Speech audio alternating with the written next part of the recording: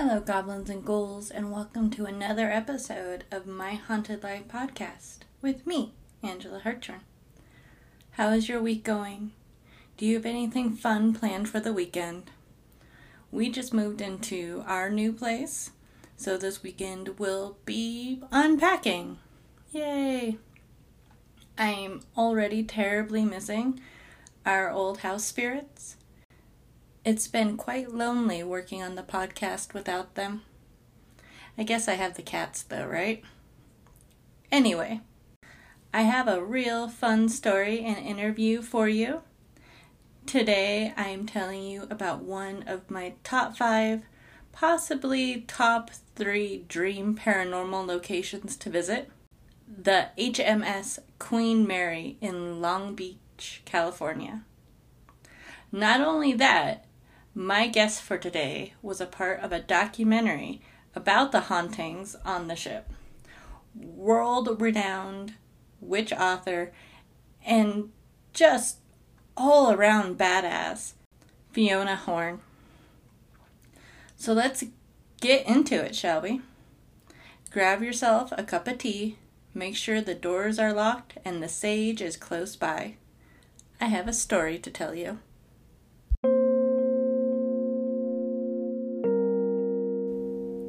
The Queen Mary was one of the most majestic ships to ever set sail. She was the Cunard's flagship and was in direct competition with the White Star Company, made famous because of the Titanic years earlier. In fact, the Queen Mary was 2 times larger than the Titanic. She had 5 dining and lounge areas, 2 cocktail bars, 2 swimming pools, a ballroom, a small hospital, and a squash ball court. There was 1 crew member for every 2 passengers on the ship. So there was about 1,100 crewmen for 2,100 passengers. Some of those passengers even included celebrities of the time, like Bob Hope, Greta Garbo, Clark Gable, and even Winston Churchill. The Queen Mary sailed from 1936 to 1967. She crossed the Atlantic at least 1,000 times. At her time, she was the fastest and most luxurious way to cross the Atlantic. She actually held an award called the Blue Ribbon for the fastest crossing of the Atlantic in 1936. She lost it in 1937, but regained it in 1938 and held on to it until 1952.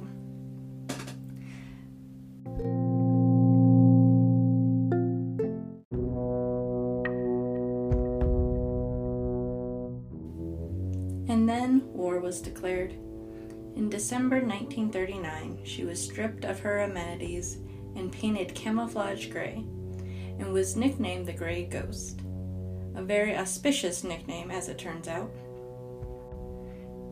She was converted to a troop carrier in World War II. Because she was so fast, she could travel 32 knots at a time, which was faster than the U-boats and the torpedoes of the day. She was so fast and hard to catch that Hitler even offered a $250,000 reward for any U-boat that could sink her. She was able to carry around 15,000 troops per voyage across the Atlantic. It wasn't exactly a comfortable crossing. There are reports of guys dying from heat exhaustion, but it happened. She even holds the record for the most people moved on a ship, at least at that time. She carried 16,082 passengers one time. On that crossing, she was hit by a 90-foot rogue wave that almost capsized her. She tilted to 52 degrees. If she would have hit 53 degrees, she would have capsized, killing everyone on board. but she didn't, and everyone survived. This might sound like an interesting plot to a movie. It should. It inspired the guy that wrote the Poseidon Adventure, which had far more deaths, if I remember correctly. The Queen Mary was even used for set design in the original movie. After the war, she made at least 8 brides and babes trips, carrying 22,000 war brides and their children to the US and Canada. She went through a 10-month complete refurbishment and went back to being her original luxury liner self. She sailed for almost 2 more decades. However, in the 1960s, travel by airplane became so popular, and transatlantic trips via ship ended up going out of vogue. In 1967, she was sold to the city of Long Beach, California, for $3.4 million.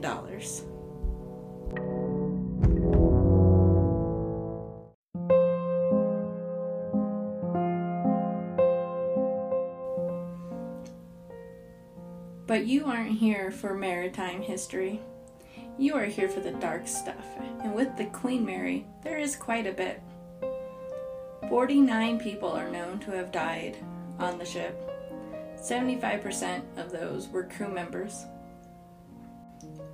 There are no numbers about the amount of soldiers and military men that may have died on the ship. Stories of the haunting were not reported until 1967, when the ship was docked. Frequently reported are the sounds of the engines running that haven't run in decades. So it's almost like the Queen Mary herself is now a ghost. The first captain of the Queen Mary, Sir Edgar Brinton, died of a stroke on the ship in 1936. On October 2nd, 1942, there was a troop mission with its escort ship, the HMS Caraco. It couldn't keep up with the Queen Mary, even though it was the escort ship. The Queen Mary was zigzagging back and forth like it was supposed to, but since the Caraco couldn't keep up, it started going straight.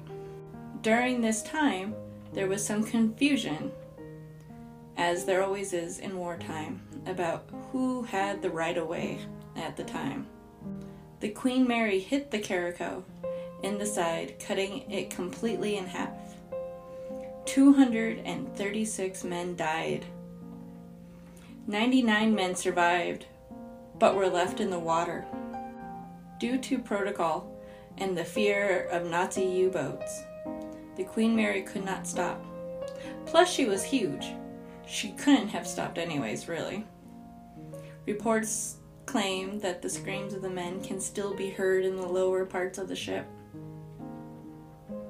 In 1949, Senior Second Officer William Stark accidentally drank some kind of poison. It's a very odd story. The captain told him he could have a drink after doing something well, and went in to grab gin.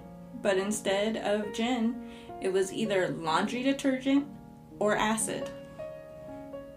And he died. There's some theories that it was foul play, but nothing concrete. December 10th, 1966, 18-year-old John Petter was crushed to death by watertight door 13. There are many conflicting reports about what actually led up to John's death. One says during foggy conditions, it was common for the captain of the Queen Mary to shut the doors as a precaution. Another suggests that it was a training drill gone horribly wrong. There's also stories of him and the other crewmen playing chicken with the door as a funny game during these drills. He just ended up losing this time. What we know for sure is that John ended up being crushed to death in the door. People have heard his screams and have seen his apparition near the door. More recently, there was a death on December 5th, 2011. A girl was out for a fun night on the town with her boyfriend, and she had been drinking. Some reports say that she was climbing on the rail to take a picture, but unfortunately fell 75 feet between the railing and the dock into the cold water, and she did not survive. Cabin 340B is famous for its hauntings, but apparently the whole deck has lots of experiences. Water faucets in the shower and the sinks turning off and on, lights flickering, knocks at the door in the middle of the night, and when you open it, no one's there. Some stories suggest that someone had either committed suicide or possibly just passed away in the room and never left. 2 women are seen floating around the ship, one in 1930s attire and the other in a 1960s outfit. There's a story of 2 Australian soldiers being on board during World War II. They were apparently not a fan of the cooking. So as the story goes, they threw the cook in the oven and he was burned to death. His screams are still heard in the kitchen. Children apparitions are seen quite frequently aboard the ship. There's little girls laughing and running around, and there seems to be at least 2 that hang around the lower 2nd story pool. One little girl is known by the name Dana. She haunts the area looking for her mother. The story goes that her father is a family annihilator and strangled the mother and sister of the little girl in room 474.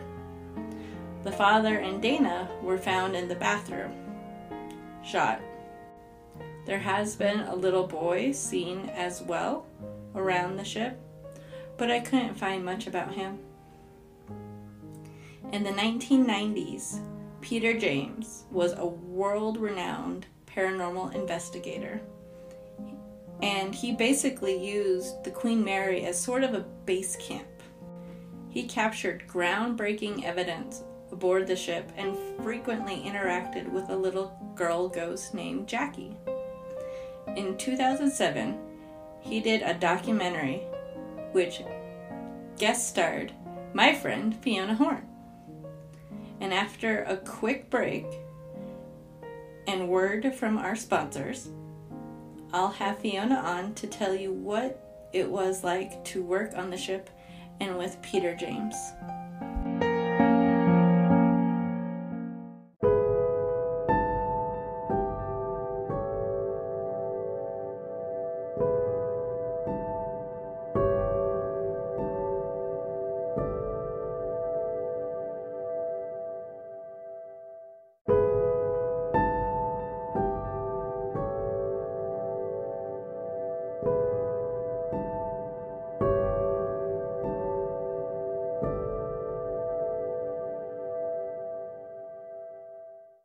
So I am so excited about this one.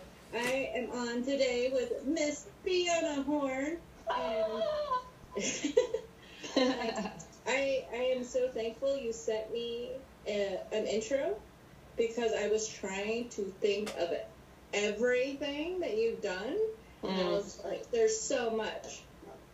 So I'm going to cheat and just read it verbatim. Go for it.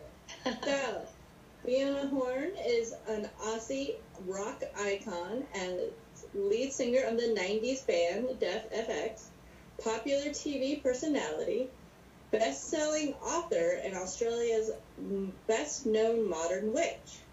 She's also a commercial pilot, humanitarian aid worker, world record-holding skydiver. You're going to have to tell me about that. Yoga instructor, free diver, and fire dancer. Her 2017 smash hit autobiography, The Naked Witch, which I have packed, unfortunately. Yeah, I've got one here. Good, perfect. It's so good. I've read it. I love it. Oh, thanks, Angela. Drew praise from readers and critics for her brave and forthright sharing of her extraordinary life's lessons. The Art of the Witch, Fiona's Guide to Living an Authentic Magical Life, is her latest book. This book is gorgeous. Thanks. I got to play with it with Tanya. It has gorgeous velvet. Yeah, I'm very blessed. The publishers really, went all out with this. And it's, velvet and gold foil, and I feel very blessed that they did such a lovely, lovely job. The whole book's just really, I'm really grateful, because this is kind of like a manifesto, 30 years of practice. How do you sort of sum it up in some way? And that's what this book is. With all the other books, this one was the opus, I guess. But at the same time, of course, I have another one coming out, Angela, but next year. I thought this would be the very, very, very last one, but it's like never say never, eh? Oh my God. And then I've also got my Oracle deck too. Let's just give those a plug as well. Because I think you can see it without the reflection there. The Oracle deck has been so beautifully and warmly received. I mean, the opportunity to write an Oracle deck, which kind of taps into what we're going to talk about today, getting messages from beyond the veils. But, the Oracle deck now I just found out it's being published in France next year and just, countries all over the world. But I get so much lovely feedback from witches and just members of our magical community, people who are passionate about divination and helping themselves and others and using this Oracle deck as a tool. So it's really beautiful. And the artist, I must say, is Marcela Bolivar. She's a Colombian artist, incredibly gifted, and I was very blessed to work with her. You can see her beautiful art on it. So it's pretty magical. So I'm very grateful that these few things are my re-emergence into the magical world after working as a commercial pilot for 7 years and trading in the broomstick for a plane, and then I get to put my foot back in the world again with these beautiful, babies that I'm allowed to give birth to, thanks to just extraordinary times. Just, you can never think that all your adventures are over. There's always a new one just waiting around the corner. Would you say you're almost as busy as you ever have been? I feel like you were just putting out so much information all of a sudden, and it's amazing. Yeah, I really agree with you there. It's there was a period working in the entertainment industry when you feel like it's all go, go, go, and there was 20 years of that with the band and TV stuff after that, and all the books, published with, big publishers and living in America and doing all that. But it's funny, social media wasn't around when I was, really out in the public eye a lot. And I think, that as a task, as a, something that people take on themselves, on board themselves, has made it all so much more busier again. It's funny, because you think, Fiona's busy because she's written 3 books at the same time. She was flying people all over the Caribbean as a busy international Caribbean charter pilot and doing all the aid stuff to Haiti and all that, those aid trips I did and putting all that together, all the animal rescue, all the voluntary work I was doing.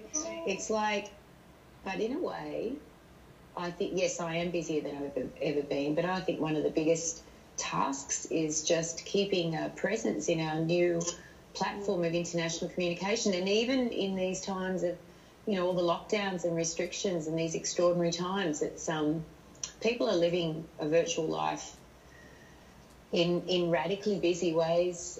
So it's just very interesting. I just feel really blessed that, putting it in perspective, that I never thought I'd get to, do all this kind of stuff. And I'd kind of taken my practice as a witch back into my own personal kind of realm after being so public for decades, you know, and then to get the chance to step out again and find that it's relevant and useful. And I'm kind of in this position now as an elder with 30 years, you know, behind me, 14 books. It's a different perspective, and to see you've had an impact on generations of witches and families, you know, people bringing up their kids as witches because of books they read and an impact you made on them about 20 years ago. It's very humbling and very beautiful too. I love that our magical community is as strong and resilient and expansive as it is now.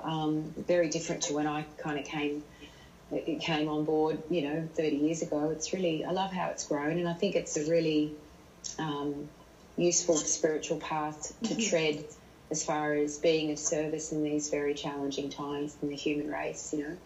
I love that you're doing your podcast and you've invited me on to talk about spooky shit. It's great. I want to cover everything real quick because first of all, I'm going to go back a little bit. What is the skydiving record? Oh, okay. Well, the skydiving record happened when I was in my 40s. I'm now in my 50s, eh? It was 2012, I think, or maybe 11. Gosh, I can't remember. Anyway, I should remember. The record was that a group of 13 of us, and we're all over 40, jumped out of an airplane at 14,000 feet up in south of Seattle, I can never pronounce this properly, Malala Airport skydiving group up there. Yeah, it's right next to Mount Rainier, so Washington State. Yeah, and it was a planned record, and the unique thing was we were all over 40. And to do the kind of formation flying we did, head down and docking and creating this predetermined, you know, predetermined jump. Everyone had their slots to fly. I'm trying to think of like the terms to describe it in an everyday kind of way. But we all had a plan. We had to fly our slots. You know, we took out a piece. The people flew in. We held it. We flew it. It got photographed. All the docs were checked that where we'd taken our docs, our grips were correct and legal, and we were given a world record that to do that head down formation. You know, back then we were all over 40. I mean, you know, the head down formations now can number in the hundreds of people, but for all of us to do it, and there were 13 of us, and we all did it, we're all over 40. That was a world record. That record since was broken. Yeah, it was broken a couple of years ago, I think. But I think they went up to 18 or something, I think. But it was just really amazing to be part of a world record with everyone working together as a team you know, with amazing organisers. We had David Gershon's brilliant skydiver, and he put the jump together, and just, you know, jumped with some really beautiful, amazing people. And, you know, world records an exciting, fun thing to do, let alone in skydiving. You've all got a goal, and there's a chance you won't make it too. We all went up there from all over the country hoping we'd make it. I was certainly the least experienced one. I only was able to fly that world record because I had two great skydivers either side of me that held, like, I was docked on, that allowed me to fly upside down, you know, in the formation successful. But yeah, I love that it was just, you know, it's the power of what can be achieved when people unite with a like-minded goal, and certainly with a sense of fun and adventure and celebration. And I love that we're all, you know, in an age group where, you know, these days you can't attribute like a decline in life to, you know, inevitable aging processes. I certainly find that I like to think and experience that I'm growing not older but better, and just keep doing cool shit, you know, and having a great time at it. I love it. I feel like out of anyone I know, you would have a world record in, like, your wrestling. I love it. I know a lot of people. I remember this show, but Sci-Fi had a show called Mad House, and for a lot of American viewers, could be familiar with you. I remember watching it, and it took several times meeting you at, like, Hex Fest and hanging out with the Witchway crew before it clicked.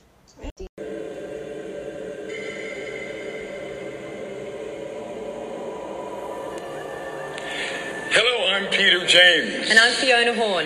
Welcome to Ghost Encounters. Aboard the Queen Mary.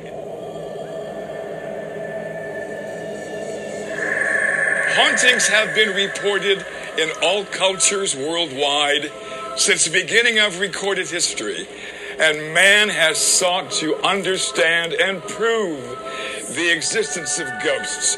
And with a great deal of skepticism, it's taken many years of pondering the greatest mystery in the world of the unknown.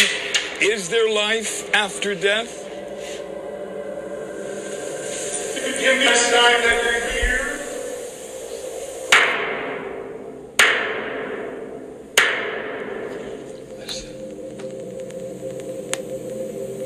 Hello?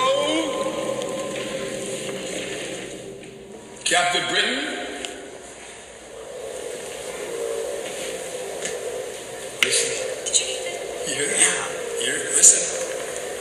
It's like there's this stream, and then it's like they're weaving it out there, and then every now and again they shape it into the word, and you hear it really clearly.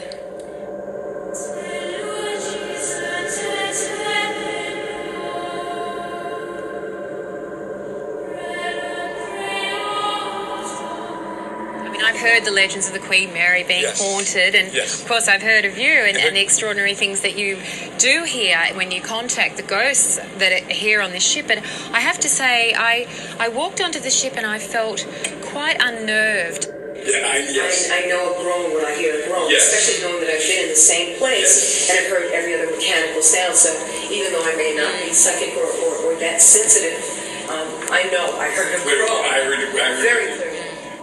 Jackie!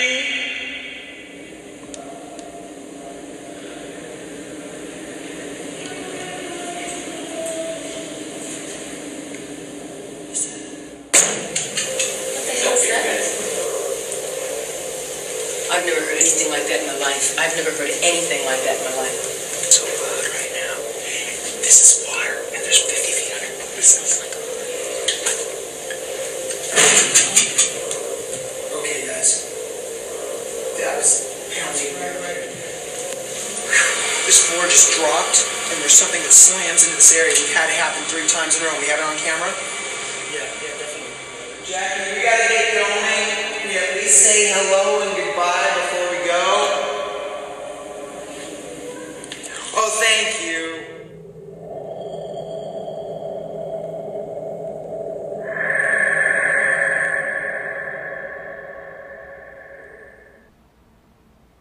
The whole point of us today being together, it must have been last Hex Fest, I think now. Almost a year ago. Oh my God. Yeah.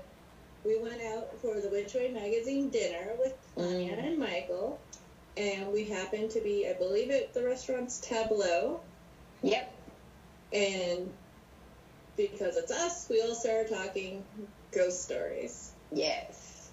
And you happened to mention that you were on a documentary about the Queen Mary with Peter James. And if you don't know who Peter James is, for any listener, he was classic paranormal investigator before paranormal investigating shows were around. Like, he was on sightings and Unsolved Mysteries. Like, he did the rounds. And I remember watching this documentary with my dad, because we watched everything Peter James, because he's very recognizable with the white hair. And the mustache, yeah. And when you said that, I remembered that so clearly in my brain, that memory with my dad. And I just remember not really realizing who you were, and it was one of those, it took me forever to figure out it was you. I just remember being very young and being very envious and being like, this is the coolest thing ever.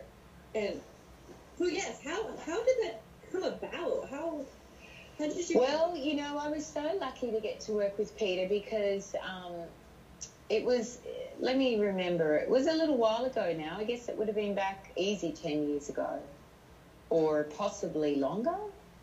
But I looked it up and Yeah, it was a producer, Chuck Adelman, who contacted me and said, we had this opportunity to do this great doco with Peter James, who's like, the #1 paranormal investigator in the world.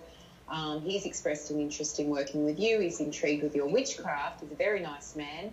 And he spends a lot of time exploring the paranormal environment of the Queen Mary, the infamous ship that was docked at Long Beach. And he said, and the producer said to me, would you be interested in being a part of this documentary called Ghosts Aboard the Queen, or Ghosts of the Queen Mary? And I said, oh my gosh, yes. I mean, of course, I knew, like you, who Peter was, and I was aware of his work, and just classy dude, old school, cool as. I'd watched a lot of the things he'd been on. And then so we met and had an immediate rapport, and not only was he very experienced and wise in the world of the paranormal, he's also psychic himself and a very spiritual man, and such a gentleman. And I was like, oh my gosh, I want to do this. So the plan was that we would go, Peter basically had a residency on the Queen Mary where he was the ghost expert on it, and he conducted tours and things as well. But so what he was going to do, was going to be a week aboard the ship, and I think a week was like 4, it equated as 4 nights, and we did a lot of filming, and really he took me on the classic kind of ghost tour, but then he just took it 25 steps further, and then 25,000 steps further.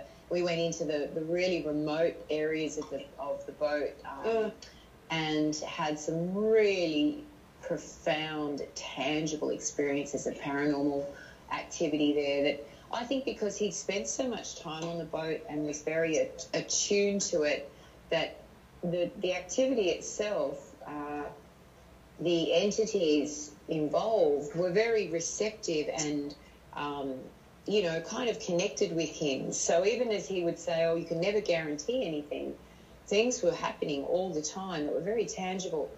Add to that with my, psychic experiences of, stuff will come through, and I just have learned to trust it, not doubt it. It was a huge learning over the years. It was a huge learning curve then because, 10 or so years ago, I was still sometimes doubting it, thinking, is this my imagination? Is this real?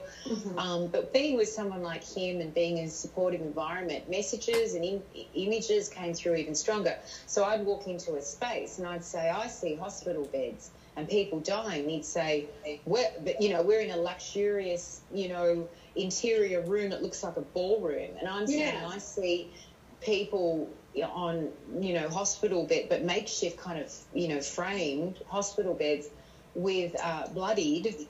And he would say, yes, well, the boat was used as a medical, I'm waking up here, Angela. I should have probably had another cup of coffee, but it was used as a hospital, a floating hospital after the war or during the war, and so the Second World War, if I remember correctly. And so you're just in this zone where for 4 days you're just so immersed in it, and you're having all these experiences yourself. You're experiencing things like that, where he can tell you things, and then he's experiencing things. So the documentary reflects all of that and also captured some of the actual activity going on. So it was an amazing thing to be a part of. And, Peter James, rest his beautiful divine soul from this physical form. When he died, his ashes were interred on the boat. So he's still a part of him is there, and which is just beautiful, I love that. He just spent so much time and a huge chunk of his life. They were I remember seeing an article or ghost show or something, I can't remember, but they described him as a spirit on the ship even before he passed. He was always he's there, and his energy as a paranormal investigator, as a psychic, that subtle energy was impregnated in the space and the environment as it communicated and enhanced the opportunities for entities on the other side to express themselves through his receptive physical form. So he had a very interactive relationship with everyone. I mean, he brought a lot of joy to the Queen Mary, not only in the tourists that got to do his really cool tours, but also for the actual entities and spiritual beings that were there, and the humans that suffered trauma on that boat that were still clinging to it, you know, like the young men in those hospital beds that I had a vision of that were all so bloodied and wounded, and you know, and a lot of suffering went on there. And there was a little girl who drowned in the swimming pool. Yeah. And that was one of the first most extraordinary, tangible experiences I had, because, you know, we were setting up the shot, and it's a beautiful empty swimming pool now in the middle of the ship, and it's Art Deco tiles, and, you know, of the era, very beautiful. Very eerie, and, you know, of course, we were going into places at night, not because spiritual entities only express themselves at night. That's not the case, but we're more receptive to it at night because more of our senses are shut down, and we're less stimulated by the external, so we become more receptive to have these paranormal experiences. That's why it happens at the proverbial night, where you are in physical form on the dark side of the planet for that 24-hour period, you know. But anyway, so we were setting up a nighttime shot, and it was all very, you know, kind of lights and spooky looking in this big, huge underground, I mean inside the ship, internal of the ship, swimming pool area. And I'm hearing this tune in my head, and it's da-da-da-da-da-da-da, da-da-da-da-da-da-da. It's like I'm hearing it like it's being hummed, or kind of, it was more like a la-la, na-na-na-na-na-na-na. And it was a young little sounding voice. And then we start the story. I've got this going on in my head. I'm not telling anyone, but it's like, fuck, I wish I could get this tune out of my head. I can't concentrate. I'm trying to listen to what the producer wants me to do, where he wants me to stand. The questions are, okay, so he's going to ask me to ask there. I've got to be ready with my script, you know, and I'm ready to go. And anyway, so I finally, you know, take my direction, camera's rolling. I look to Peter and I say, well, Peter, you know, this is a really beautiful part of the ship, you know, can imagine all the elegant people swimming in this beautiful Art Deco pool and everything. And I said that it's certainly eerie here at night. And he said, oh, yes, that's because there is a little girl that drowned, and her spirit inhabits this place, and sometimes you can hear her singing, London Bridge is falling down, London Bridge is falling down. And I'm like, I'm even rushing with goosebumps now when I remember this. I feel like she's channeling through me. And I said, oh my God, that tune's been in my head ever since we came in here, like the last hour while we were setting up the shot. No, no, no, no, no, no, no. London Bridge is falling down. Oh, wow. Yeah, so history. I knew nothing. No, this is how we work this thing. I purposefully did not do any research. I knew the Queen Mary was docked down at Long Beach, and I knew it was haunted, one of the most haunted ships in the world, but I didn't, you know, I was busy doing other things, and I think that's why I was ideal for this particular show, because I was receptive, but I didn't actually know anything like specifically. So I could go, and I was careful not to learn anything about the boat before I got on, and actually have a fresh interaction with Peter on all these things. So, and there's one thing in the documentary that's really nuts about that. So nuts about that moment in the pool. So we shoot all that. I'm hearing the song. He just goes and says, London Bridge is falling down. You'll hear her singing it. And I said that I've been hearing that tune in my head. And we do have a few more moments there, and then that shot is captured. So I think that was the end of the night for Peter and I, and it was our, you know, cut, and we're going to bed, and, you know, we'll come back and be filming the next night. And when the producers were packing up the shot, Chuck, our producer, and this is in the documentary, he's filming, he's got the camera on, and he says, well, something like, we know you're here. Do you have anything to say to us before we leave? And you hear, goodbye. You hear this, goodbye. Fucking hell. It was like so, and Chuck's face just goes, oh. And like later, when he showed us this, look what we just got, and you hear this goodbye, and it's echoing off the pool. And he said, I said, Chuck, I mean, and he goes, nothing. Like that just, I was there rapping. I thought I'd just try one shot, and he handheld the camera and tried it and got that. So it was really eerie, things like that, so tangible. No one else there. I mean, who would have done that? You know? Yeah. So it was really, wow. Yeah, really nuts. And he goes, oh, thank you. It's like just bloody, so. Wow. Yeah, and Peter was pretty impressed with that too. Because it seemed like when you look up Peter James and the Queen Mary, it's him and a little girl named Jackie. And there's like all the stuff on just the two of them. Yeah. It's fun. You can't find the documentary. I have been searching since for Ghosts of the Queen Mary, for our documentary. Okay, so I knew at one stage I had about 200 DVDs of it. I think it's not on YouTube. I think it's been uploaded to YouTube. You couldn't find it? Really? Wow. So I know you could buy it on Amazon. Oh, is it still available on Amazon, is it? There's like every once in a while one copy will pop up. Yeah. And it's like a DVD. Yeah. I haven't even seen VHS, which made me giggle. Like when I first looked, it was only on VHS. Right, okay. Well, I know it did come out on DVD, and I know that at one point when I was doing events and things, I had like 200 copies, and I was selling them as a part of the whole, package of work I'd been doing. And I'm quite sure it aired on TV, but I can't remember what channel. But it was a self-funded documentary that Chuck put together because I think he was really close with Peter, and we wanted to have this opportunity to capture an extraordinary man in an extraordinary environment at an extraordinary moment in time, because it wasn't that long after we did that that things started to change with Peter's health. And, and he was, such an elegant, lovely man, but frail, relatively frail compared to...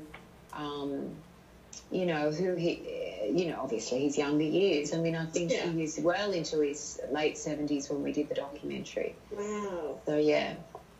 Yeah, because if you look at some of you can find the trailer for the documentary, which is kind of...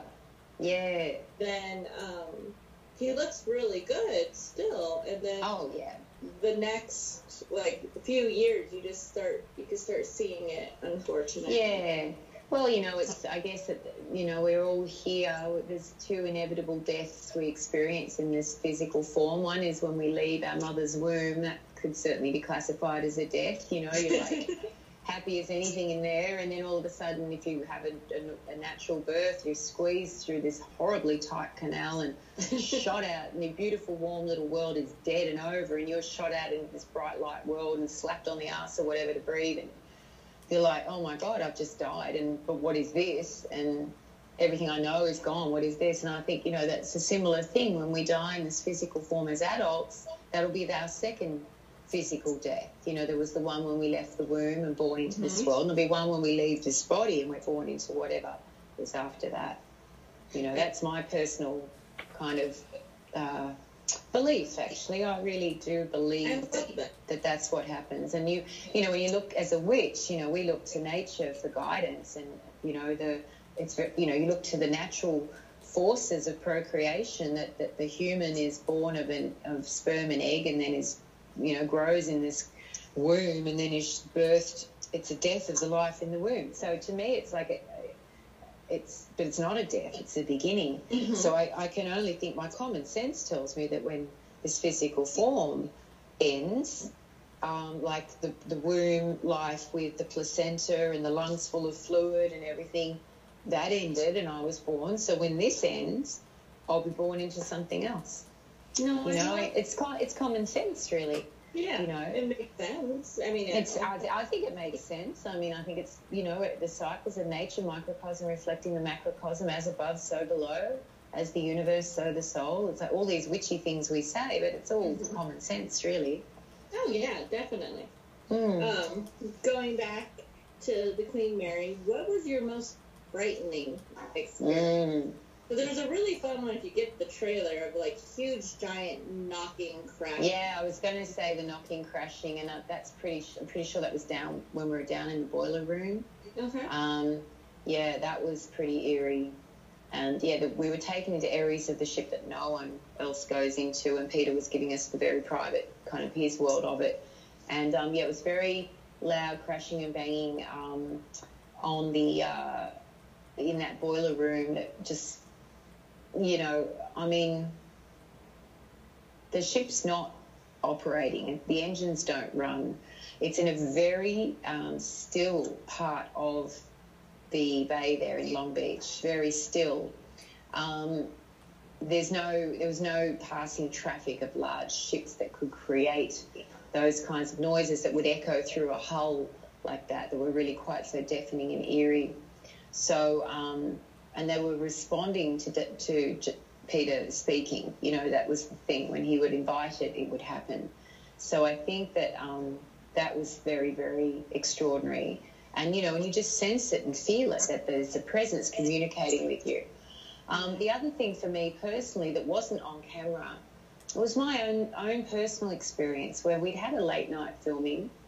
We might have wrapped even. We might have actually wrapped, and it was like 3 a.m.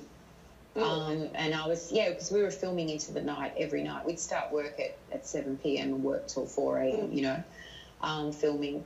The life of a ghost hunter. Yeah, exactly. You flip it. And again, it's not because ghosts only come out at night. It's because we're more sensitive to it, being that our senses are less stimulated, and we shift the way we perceive the world in the night hours.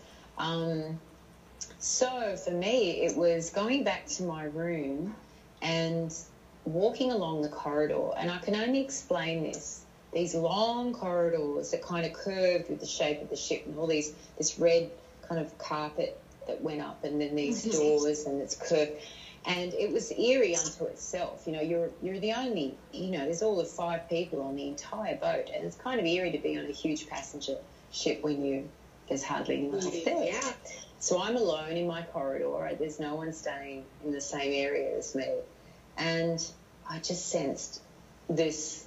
It felt, my memory of it now sitting here is that I was walking, and then I just felt this pressure, and I just heard, I was like so many voices, like couldn't determine what was being said, but it was like just a million conversations layered on top of each other. Every single conversation that had happened in this hallway, every single person that had walked up and down this hallway, or this passage, you know, was just, and I felt like I was moving through thick soup, and everyone like was there. And it just, to me, was the final confirmation that in my own time, without the cameras on, without any feeling like I have to perform to what's expected to get the shot and the story, I just had this really tangible experience that, and, you know, I can only, because it was scary in the sense of, you know, I always welcome, you know, 10 words went through my head then: esoteric, metaphysical, extraterrestrial, you know, paranormal. I always welcome those experiences. That's part of my spiritual path as a witch, is to be willing and open to consider all that possible and have tangible experiences. But this was a little, it felt very invasive, like it was being forced on me, like, hear me, and me. And it was like, oh, and it reminded me a bit of like The Shining or something. I felt that it had this really, you know, that hotel that The Shining story is based around, and I've seen that hotel at Estes Park up in, you know, Colorado, and you get that same feeling that there's just all these people that have their story and they want to be heard because they're still there. They haven't left, and they haven't transitioned, and they're attached to the ego form of self that existed, and they just want to be heard. And it was very suffocating, and it was hard for me to walk to my room. I felt like I was literally pushing, and I didn't even know if I should get to my room. The second I was able to get into my room and shut the door, it all went away. Wow. It was very intense because I created and that's what Peter would always say to me when, you know, if you're having an experience and you're not liking the the experience. You tell the entity to leave. You say no, or you thank them. I mean, when I bought a house in Bakersfield in California with my ex, and it was the way we bought it, it was a probate sale. This was, I guess, 13 years ago now. We bought the house, maybe 14. And it was a probate sale. The lady had died. She was very ill. She had cancer. She was obese, and she was diabetic, and, you know, was kind of housebound. And she didn't die in the house, but she went into her final stages of life in the house and had to be, you know, taken by ambulance and everything. And so things were happening when Jeff and I bought the house through the probate sale. So it was, you know what, I'm remembering now, it was 2009, because the economy was crashing, and, you know, so we bought a house in this time. I'm just remembering, so 11 years ago. So anyway, so Jeff would do things. I'd be doing something like that, you know, left the house, gone to work. He'd be getting it ready, and we were moving from our apartment into the house. And he said the lights would just keep coming on. He'd be sure he turned off all the lights. He'd leave, he'd come back, and the light in the above the garage was always open. It was just switching itself on and off all the time. Wasn't an electrical problem. It just, this light was being switched on and off all the time. Then when we actually started staying there, Manny, our cat, you know, every night he'd just be in, oh God, still get chills, in the lounge room. The bedroom was upstairs. He'd be down in one corner of the lounge room just looking at something and going, wow, like, you know. And he'd never done that anywhere else. In the other apartment, you know, I've been with Jeff for a while now, and, you know, we're now excited to be buying a home together, and we'd never seen the cat do this. And I just kept feeling that there was something always on my back, like watching me and following me around in the house, and bloody lights coming on, the cat's, And I finally remembered something Peter had taught me, which was, Fiona, if you just want to kind of make peace, because if you feel that someone's or something's not happy with you being there, then talk to them.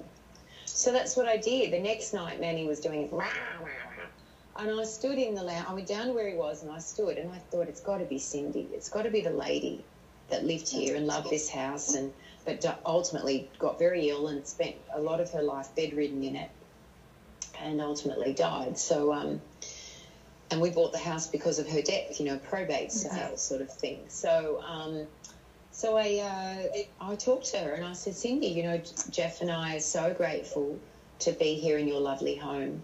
We're so grateful that, you know, I went to court. I had to ask the court to let me buy the house because it was probate. And I'm so grateful the judge allowed it to be us. And we, you know, we want to be happy here and honour your beautiful renovations. She's done some lovely renovations, and just, you know, and so we're just really grateful to be here. And, you know, we hope that you're happy that we're here too. And we promise to honour you and all the beautiful effort and energy you put into this lovely home. And it all stopped straight away. She never came back. She let go. Wow. She let go. And, you know, that's when I've helped people with clearing entities or negative energy out of a space. That's what I always do. I go in and I just relax, and I ask, you know, my idea of a higher power to let me know if there's anything I can do or anyone I can talk to or connect with, communicate with, and then I'll sense it. If it's a personality or a type of person that's still there, like maybe an aged, like a certain age or a certain gender, you know, or I see an image, I trust it, I don't second guess it, I just go and I talk to it and start to speak, get a feeling for why it's there, why it's distressed, why the energy's disturbed, and then try and soothe, encourage, counsel that energy to either peacefully allow other, you know, spiritual beings, because we're all spiritual beings having a physical human experience right now. So allow the other spiritual beings to exist in a compatible and peaceful way, or to even leave and move on because their work, their time is done, and it's okay to go. You know, and that's those sort of conversations you can have on, as I say it out loud with a human voice, but it's also about the energy and the intention. It's that feeling. It is when the hairs stand up on your arms. It's all that. It's energy, and you shift it, and you kind of embrace it, and you heal it, you know, a lot of the time. Yeah. You know, and that's how that whole kind of, well, that's how I've experienced working as releasing entity energy and helping people with that is how it works, you know. Oh, Peter taught me about that. The baby steps of that, doing that cohesively and coherently as a service, like just to help, just to be useful and helpful. And also in my own life, dealing with some crazy shit that's gone on since then. Peter taught me that first thing, just talk to them. They're humans. They're still there. They're attached in their ego form. So just talk to them. They're a person. They're not a freak. They're not a ghoul. They're a person. Yeah. And, and that's where you start to have really beautiful experiences. Oh, I love that. Yeah. I have come across that a few times. They just want acknowledgement sometimes. Yeah. And they just want to be, seen. And felt even. Like when I was doing I wrote about this in my autobiography. I was doing a Samhain ritual with Laurie Cabot's coven up in Salem some time ago. I think I remember this in the book. Yeah, it was quite a while ago. It might have been when one of the witches' balls where Christian had first invited me up there, even before he met Brian, like ages and ages ago. Sandra and Leanne were up there, and it was, it was very early days, and my new friendship with them. But yeah, I remember meeting Laurie. I was thrilled to meet Power of the Witch. Was one of my textbooks from when I was a witchling, baby witch. So to meet Laurie Cabot in person was a huge honour and thrill, and such a lovely woman and powerful woman. And then to go and do the Samhain ritual with her coven. So we're doing that, and we're on the, where the real Gallows Hill is, which isn't where the tourists go, the other area, and they've buried all these crystals there. It was very potent. Going in this beautiful sickle moon, big yellow, waning moon in the sky, so beautiful. And we're all up there, all these witches, and one of the coven members is running around the circle raising power with a sword, and he's tracing the circle but also starting to commence the raising power part of it, and I feel this strong hand on my shoulder, like very firm, and it felt like he'd stopped, because everyone's eyes closed, we're focused on raising the cone, and he's running around with the sword, and I feel this hand on my shoulder like that.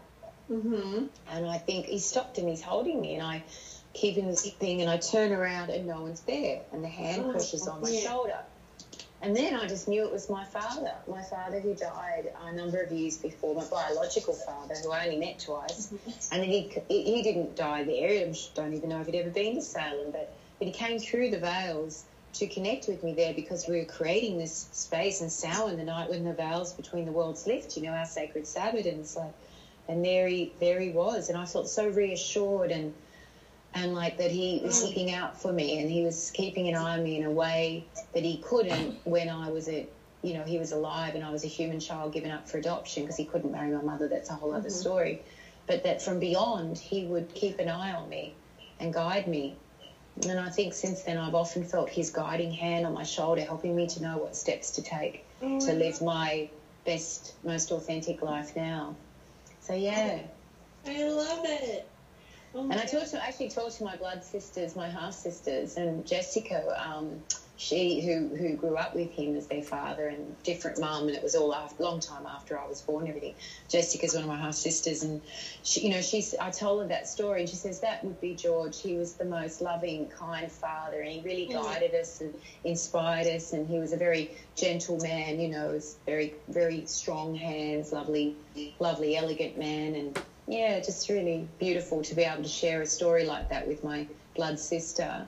And she would say, that sounds like our father, that's the father I grew up with. But, I didn't. She grew up with him, but I was obviously being brought up by a different family as an adopted child. No, that part of your history I thought it was very relatable. And I absolutely adore the story. If anybody wants to read it, you need to go by The Naked Witch. Oh, yeah, The Naked Witch, and it's all in there about how I'm, by blood, I'm the daughter of a Hungarian Jewish man who's a Holocaust survivor, literally, shot in the leg, loaded onto a cart of dead bodies, and then one of his mates saw him moving and pulled him off. And I mean, he was, a Holocaust survivor. I have that blood in my veins, and resonates very strongly. Sometimes a survival aspect. And then I'm also the daughter of a lovely German girl Lutheran, who, it's one of the reasons they couldn't marry when I was conceived, but they were in love. And it was only 20 years after the war and that time, so it was just too soon for the divide there. You know, the religious divide. It's a complicated story, but it's all in my book. And I'm just blessed that I know my biological mother, and I also know my she says to call her my love mother, my father's eventual wife, who's the mother of my half sisters. We're all very close, so such a blessing. And I'm close to my blood mother, and it's just a real beautiful blessing to connect with the physical humans that you were born of. I love it. Yeah. Where do people find the books and the deck? Oh, okay, yeah, the deck, the books, all this great fun stuff. Thank you for letting me hold it all up for everyone. I'm proud of my babies. You know what, the easiest spot is obviously online. Like, they're all published and distributed by Redwill Weiser and Simon & Schuster internationally. So it's a boutique publishing company, Rockpool Publishing, that really put a lot of beautiful effort and work into their, especially their Oracle decks, and they have a very eclectic catalogue. And I'm grateful to be part of a small boutique publisher who then has the powerful distributing arms of a massive company like Simon & Schuster and also Redwill Weiser. So they're everywhere, basically. If you're one of the people in the world that aren't being told to stay in your homes and businesses are open, well, Barnes & Noble's a great place to start, but everywhere online you can order the books. And it's probably easy if you go to FionaHorn.com, my website, and I've actually put links on the homepage to these latest books. And also, Witcher Magical Journey, that book, my first one that came out all those years ago in the 90s and in early 2000 in the US and the UK, but late 90s in Australia. That's just had its 20th anniversary edition published. Yeah, so so HarperCollins publishes that, and again, it's all online. And these days, anywhere you buy good books online, you can get my books. My first Fiona book was, I had a friend who was getting into witchcraft, and he was coming to me for stuff. And he's like, where do I buy books? I'm like, just find them online. So he accidentally bought 2 of every book. Oh, wow. So I got a whole bunch of new books. You got a great library out of him. How sweet. It was awesome. And the first one I got of yours was Pop Go the Witch. Oh, okay. That was the anthology I edited. Yeah, and I wrote some in it, but I got the opportunity to edit the anthology. People like Ray Buckland, Janet and Stuart Farrar, all contributed. It was Bill Beattie did. It was just, Liam Kifrin is his writer name. I was so blessed to have so many luminaries of the occult and magical world contribute to that book, and I wrote some parts of it. But that's it. And you know what? That is still available. Redwill Weiser took over the Disinformation catalogue, which was the original one that came out on the original label. It was an independent publisher called Disinformation, great publishing house. So then Redwill Weiser took all that over. So it's still out there. You can still get it. Yeah, that's cool. Not too long ago in a bookstore, and I was like, hey. Yeah. Well, I know Christian stores, the Hex stores have copies. It's getting more and more rare, and it won't be reprinted. So if you see a copy, grab it. Yeah. I will eventually get you to sign mine. Oh, I'd love to. Yeah. I would have done it next week if we could have all been physically together in New Orleans. But instead, I took a government repatriation flight out of California nearly 2 months ago now, and came out to Australia. And I was supposed to be out here in October doing a women's festival and 3-day women's festival over the Samhain weekend, which is Beltane here, but Samhain in the north and Beltane down here. But happy Lammas to you, darling. Now you see it. Now you do it. Yeah, I know it's fun when we sort of like cross over with our Sabbaths. It's cool. But yeah, it doesn't feel like, we're sort of tiptoeing into spring here. It's as Imbolc does, making plans for the greening of the world. It's still bloody cold down here, I've got to say, hot and wet. But yeah, no, I left. I decided to do the government repatriation flight back in. It was like one of the last 2 flights if you were an Australian citizen, if you wanted to return to Australia during these extraordinary times. And I'm a US citizen as well. I've lived in the US for 20 years and a US passport of the last 4 years now, US citizen. So very proud of my US citizenship. And yet, you know, I was supposed to start a job flying this airplane in California, but it was, the state was just, riots were breaking out at that point. And I had to make a kind of a last-minute decision because borders are shut, international borders are shut. Do I want to get one of the last flights back to Australia for now, for the foreseeable future? So I had to really dig deep, and I decided to come out. Yeah. And as it turns out, my father I grew up with, is fading. It's coming up to his time of transition. Now, this only happened this last week. Something in my gut was guiding me, or maybe my biological father's hand was guiding me to be back here in this country at this time, be close to family. And then, Dad's now he's commencing his transition. So he's been told he has a month to live. We'll see. Doctors or whatever they are, you get these sentences of death and then you live for another 5 years. But Dad's frail. I think he's ready. He's ready to transition. So, it's good that I can be here at this time. And, so it all, even though at the time I was walking away from a job and, it's all meant to work out like this. So everything works out the way it's meant to. So since you said next week we should be at HEX. Yeah, normally we'd be there, wouldn't we? Yeah. Right. And it made me think, because this year I wasn't going to go, because this weekend I was supposed to have a huge show in Long Beach. Oh. My girlfriend were going to be staying on the Queen Mary. I didn't even put together that was this weekend until this very second. Wow. So we get to have a Queen Mary experience and a Peter James experience. I'm so excited. I love it. Well, thank you so much. Thank you, Angela. Thanks for having me on, and thank you for letting me rave on. And I hope your Patreon channel viewers enjoy meeting Zari the dingo. That's her name. She's asleep now. Oh, do you want to see her one more time? Let me show you. She's being a good girl now. Hang on, here we go.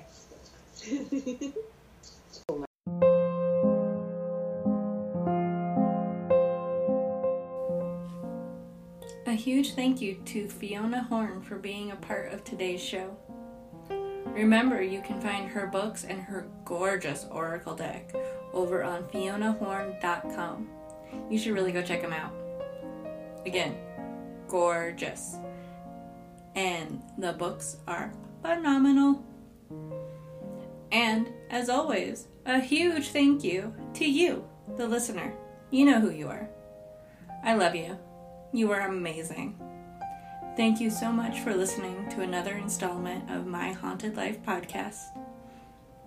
If you like the show, please, please, please rate and review me on your favorite podcast apps.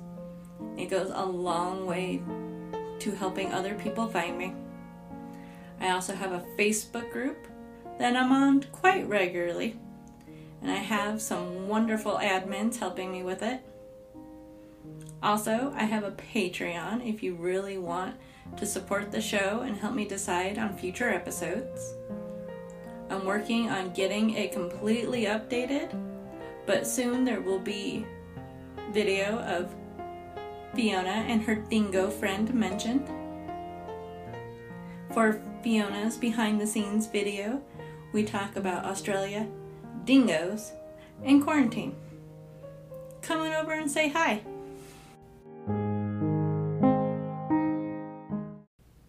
My sources today were QueenMary.com, Haunted History Podcast, and the Astonishing Tales Podcast.